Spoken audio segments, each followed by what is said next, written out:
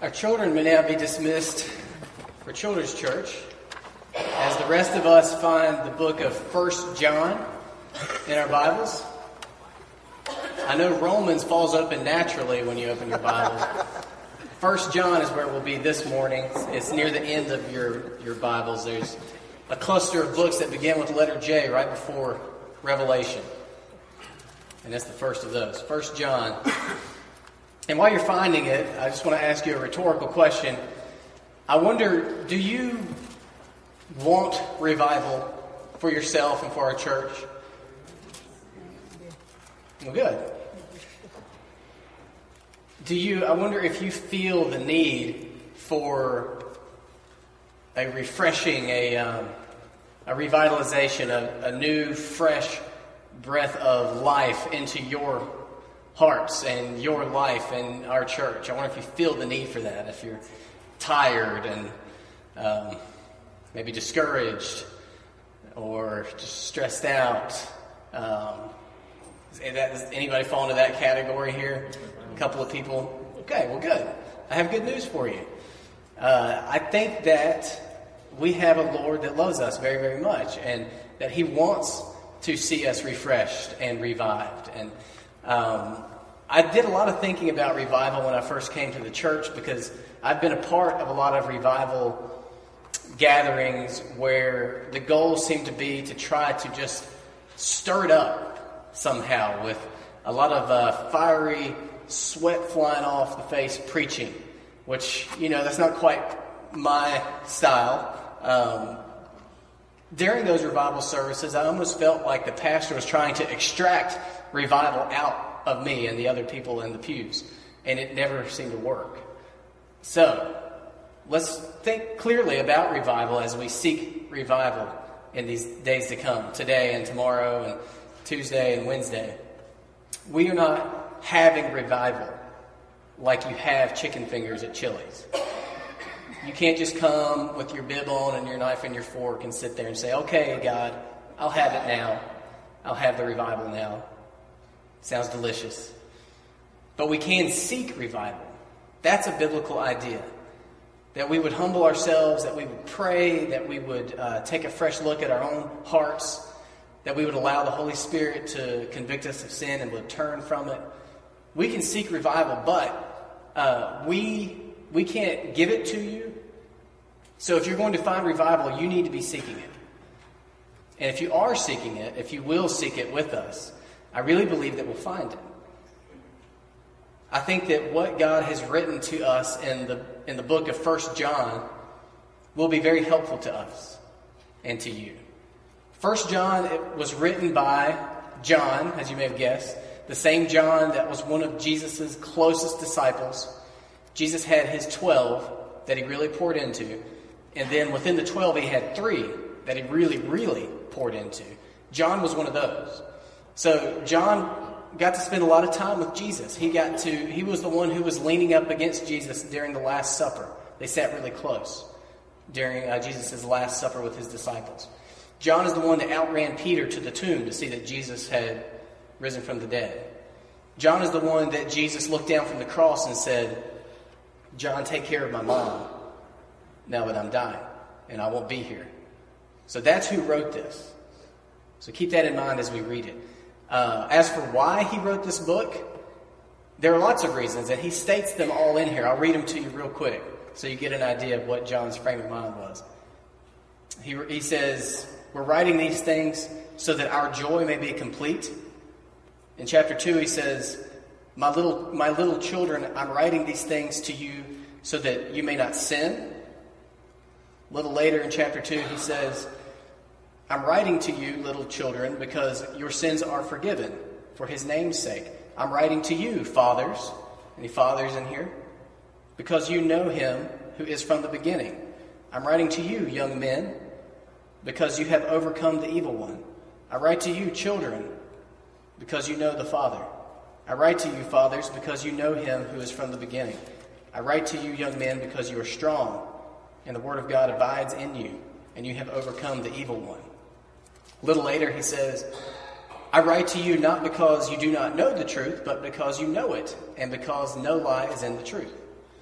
And And then a little later on, he says, I write these things to you who believe in the name of the Son of God, that you may know that you have eternal life. And I think there's more in there. He's got a lot of motivation for writing this book. He wants the readers to know Jesus and to respond knowing what Jesus has done for us and really, really live. So the reason Justin and Jeff and I settled on this book in particular for Revival is because it's rich with life. What it means to truly live in light of what Jesus Christ has done for us. So for this morning, I just want to introduce the book. Justin and Jeff are going to do a really good job preaching from 1 John in the days to come. My goal is simply to introduce it. We're going to look at the first 4 verses together, and I think it'll set the stage for what's to come in Revival. So the sermon in a sentence, if you want to just go ahead and go to sleep after this, if any of you are really sleepy. The sermon in a sentence is this. Okay? Everybody listening? Everybody ready? Revival is found in Jesus. That's the big idea. And let it sink in. It sounds cliche, but it's rock solid truth that we need to remember. And in these first 4 verses, I'm just going to point out to you 3 facts about Jesus that I want you to keep in mind as we seek revival together. Okay? So if you're able, I'll ask that you would stand with me as we read from God's Word. We'll read 1 John chapter 1, verses 1 through 4.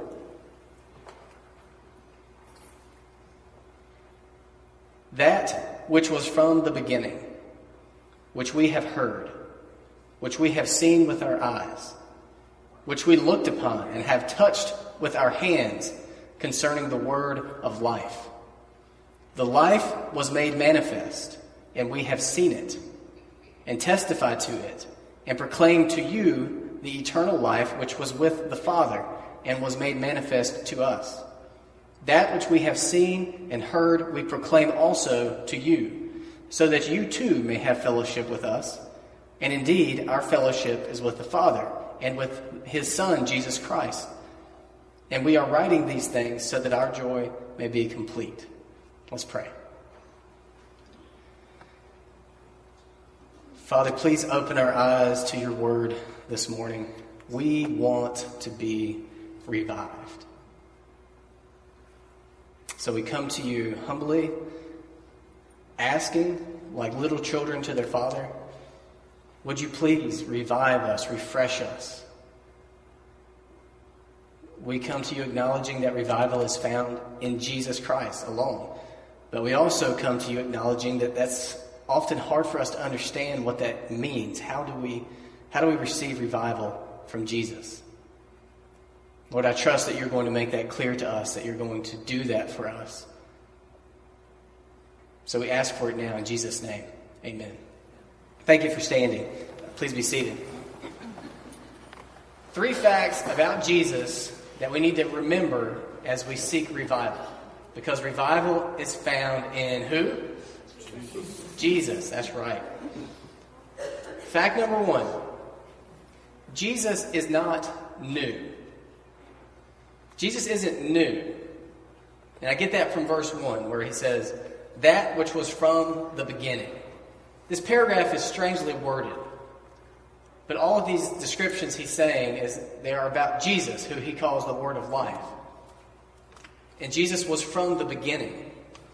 So some of you may think in your desire and when you feel the need for refreshment and revitalization, you may think that you need something new, some new idea. Maybe there's some new book out there on the shelves that will help me. Maybe some new article I can find. Maybe some new magazine I can find it in.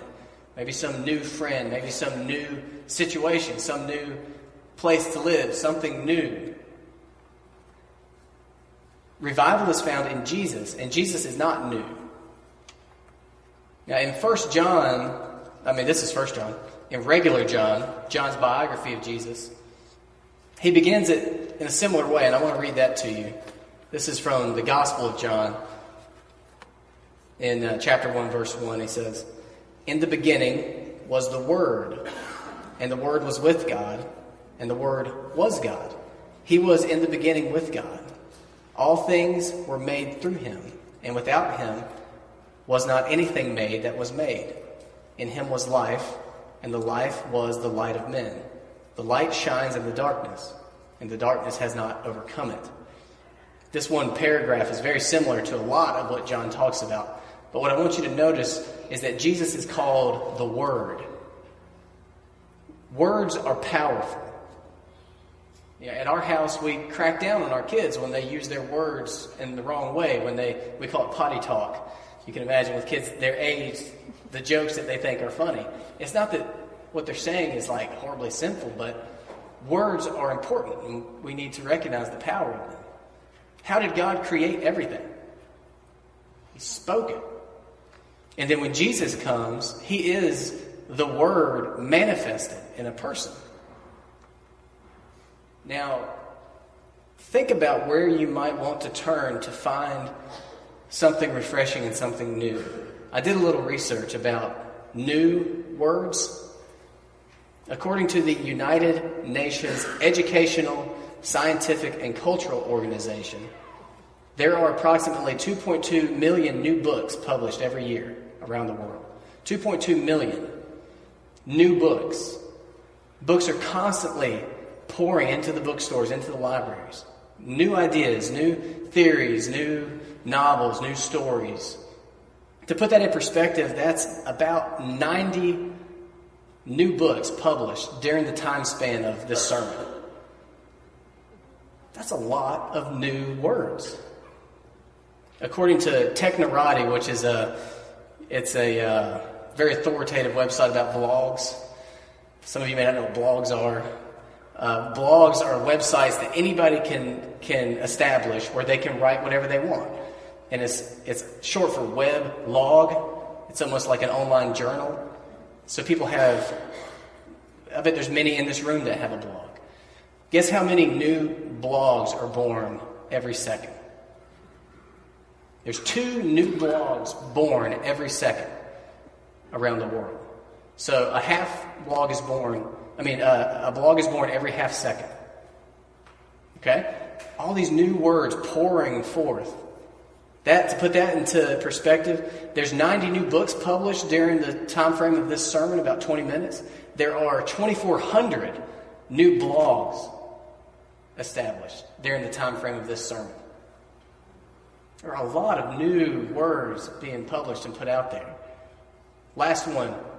According to Twitter. Anybody on Twitter? All right. Not a ton, a couple. Twitter is that, I mentioned it last Sunday. It's this website where you sign up and you can put out these little 144 character tweets, these little blurbs. Little sentences, basically. There are over 50 million tweets per day on average on this website. 50 million. So to put that in perspective, that's just under 700,000 tweets, new tweets that you could see on your Twitter account just in the time frame of this sermon. So we'll be together. You'll be listening to me talking to you for about 20 minutes. I know the smell of fried chicken is going to start wafting in, and it's going to get harder for you to focus. During that 20-minute time frame, 90 new books could have been published. I don't know if they're publishing them on Sunday morning, but in that 20-minute time frame, 90 new books, 2,400 new blogs, just under 700,000 new tweets. Okay. You could devote the rest of your life trying to keep up with the new words. And you would never even scratch the surface. I mean, who knows what all these books are about, what all these blogs are about, what all these tweets are about, and all the other things that I didn't even research. They're just pouring out. But there's one word that has stood the test of time and that has been with us from the very beginning. How many of those tweets, blogs, books will be remembered 10 years from now? Hardly any of them. But Jesus remains. So, this fact 1 about Jesus, you just need to remember that Jesus is not new. Jesus is the same soul-saving, spirit-reviving, life-giving word that has been with us from the beginning. So if you're tired and you're worn out and you need revival, you don't need anything new. You need Jesus. Okay, fact 2, Jesus is real. I get this from verses 1 and 2. John writes, "That which was from the beginning, which we have heard, which we have seen with our eyes, which we looked upon and have touched with our hands, concerning the word of life. The life was made manifest, and we have seen it, and testify to it, and proclaim to you the eternal life which was with the Father, and was made manifest to us." I told you about some of the revival services I have experienced growing up.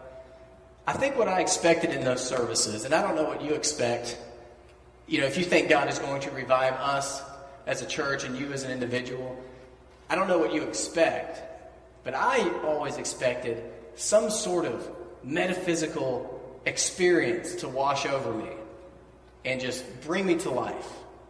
Like one of those things at the car dealerships that the wind blows up in. I was just going to come to life all of a sudden. And I wouldn't be able to explain it. It was going to be some strange, weird, vague, emotional, spiritual thing was going to happen. I had no clarity in my mind, nothing concrete. I just hoped that some general thing was going to happen. And it often didn't. Now, I don't mean to say that there are no emotional experiences related to being revived. The Holy Spirit is real. In Acts chapter 2, we see him bust through and people start seeing flames on everybody's head and start speaking in tongues. And that's very real. But my point here is that Jesus is not some vague spiritual idea. Jesus is real. He really walked on the earth. He really ate food. He really palled around with his disciples. They really saw him. John says, "That which was from the beginning, which we have heard." This guy who wrote this actually heard Jesus' voice, his accent, the way he sounded. He saw him. He says, "That which we have heard, that which we have seen with our eyes." This guy who wrote this book actually saw Jesus with his eyes, just like you see me right now, and I see you. They saw him when he woke up in the morning, and his hair was all tousled from sleeping. They saw him as he got tired, as he got bags under his eyes. They saw him. He was a real man. It says, "That which was from the beginning, which we have heard, which we have seen with our eyes, which we looked upon and have touched with our hands." They touched Jesus. He had a real body. He is real. I know that seems silly to have to point out, but I think sometimes we let it slip into this sort of mythical idea of Jesus. But he was so much more than that. He's a real person. They felt his embrace when he hugged them. Thomas got to see his mangled hands after he rose from the grave. He says, "The life was made manifest," in verse 2, "and we have seen it." This is what it says, and we testify to it and proclaim to you the eternal life which was with the Father and was made manifest to us. To be made manifest means to be made visible and clear and plain. So as you're seeking revival, don't be seeking some vague, metaphysical, experiential thing that you're not really clear on what it is or what it means. Maybe it'll happen to you, maybe it won't. Seek Jesus. You see, the fact that he was a real man and made real claims to be the one way, the one truth, the one life, means that we need to approach him as real people approaching a real person. We have a real decision to make. Is he who he claimed to be, or is he not? We have real belief to put in him, real confidence. Do we believe that he is our Savior, that we're loved and cleansed and forgiven and adopted by God through him? Do we really believe it, or do we not? you see the clarity I'm aiming for here? Let's be clear and concrete about the way we seek Jesus, because he's real. Okay, fact number 2. Jesus is not new. Jesus is real. Fact 3. Jesus is life. Jesus is life. Let's read the first 3 verses again. That which was from the beginning, which we have heard, which we have seen with our eyes, which we looked upon and have touched with our hands, concerning the word of life. The life was made manifest, and we have seen it, and testified to it, and proclaimed to you the eternal life, which was with the Father, and was made manifest to us. That which we have seen and heard we proclaim also to you, so that you too may have fellowship with us. And indeed our fellowship is with the Father, and with his Son, Jesus Christ. So when you think about true life, like really living, what do you envision? I mean, what is real living to you? You know, if you could shed the things that hold you back and you could go really live, what would that entail? So I think sometimes we think that real, abundant, true life is a matter of being in the right places or doing the right things. But what the Bible teaches is that real, true life is Jesus. Jesus said, I am the life. So we have all these magazines that have the word living in the titles of them. And many of us subscribe to these and read these magazines thinking, this is what living looks like. Country living, cottage living. Has anybody seen these magazines? I don't subscribe to cottage living. And Martha Stewart living. Coastal living. Locally, we have Charlotte living. There's one called Healthy Living. And people look at these and they're like, man, that is a well put together room. If I was sitting in that room right now, I would be living. Man, this is what healthy living looks like. If I was healthier, then I would be living. Look at whatever Martha Stewart talks about. That is living. And maybe some of you will be blessed to experience some of these things we see in magazines. But if you think that you're going to find real life there, you're going to get there and be really disappointed. Because real life is Jesus. The closer you get to Jesus, the closer you get to really living. The further you stray from Jesus, the further you get from really living. So you could be living in a Pottery Barn catalog and not really be living. Or you could be in a van down by the river, but be really close to Jesus Christ and really be living. So if you need revival, you need Jesus, because revival is found in... You weren't sure if I wanted you to say it or not, were you? Revival is found in Jesus. That's right. So, to conclude, I came across something in Christian Century magazine. It's actually a website where they had put out a challenge to a bunch of different pastors and writers to explain the gospel in 7 words or less.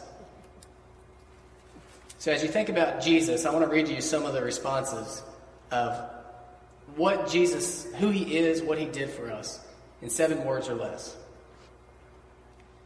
One of them wrote, in Christ, God calls all to reconciliation. Another one, God was in Christ reconciling the world.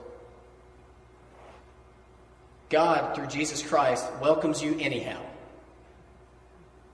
In Christ, God's yes defeats our no. I like this one. God was born, we can be reborn. Once dead, now alive, Christ reshaping people. And last one, Christ offers new life for all.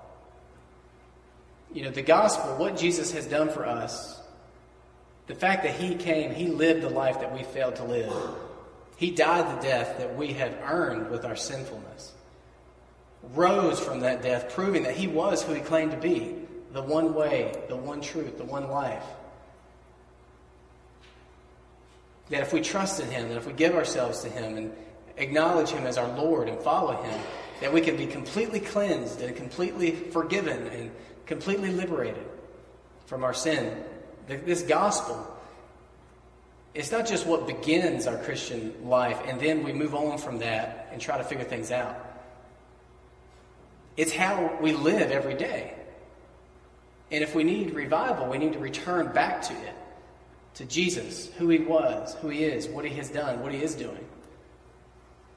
An author that I like to read has said that the gospel isn't just the ABC of Christianity, it's the A through Z of Christianity.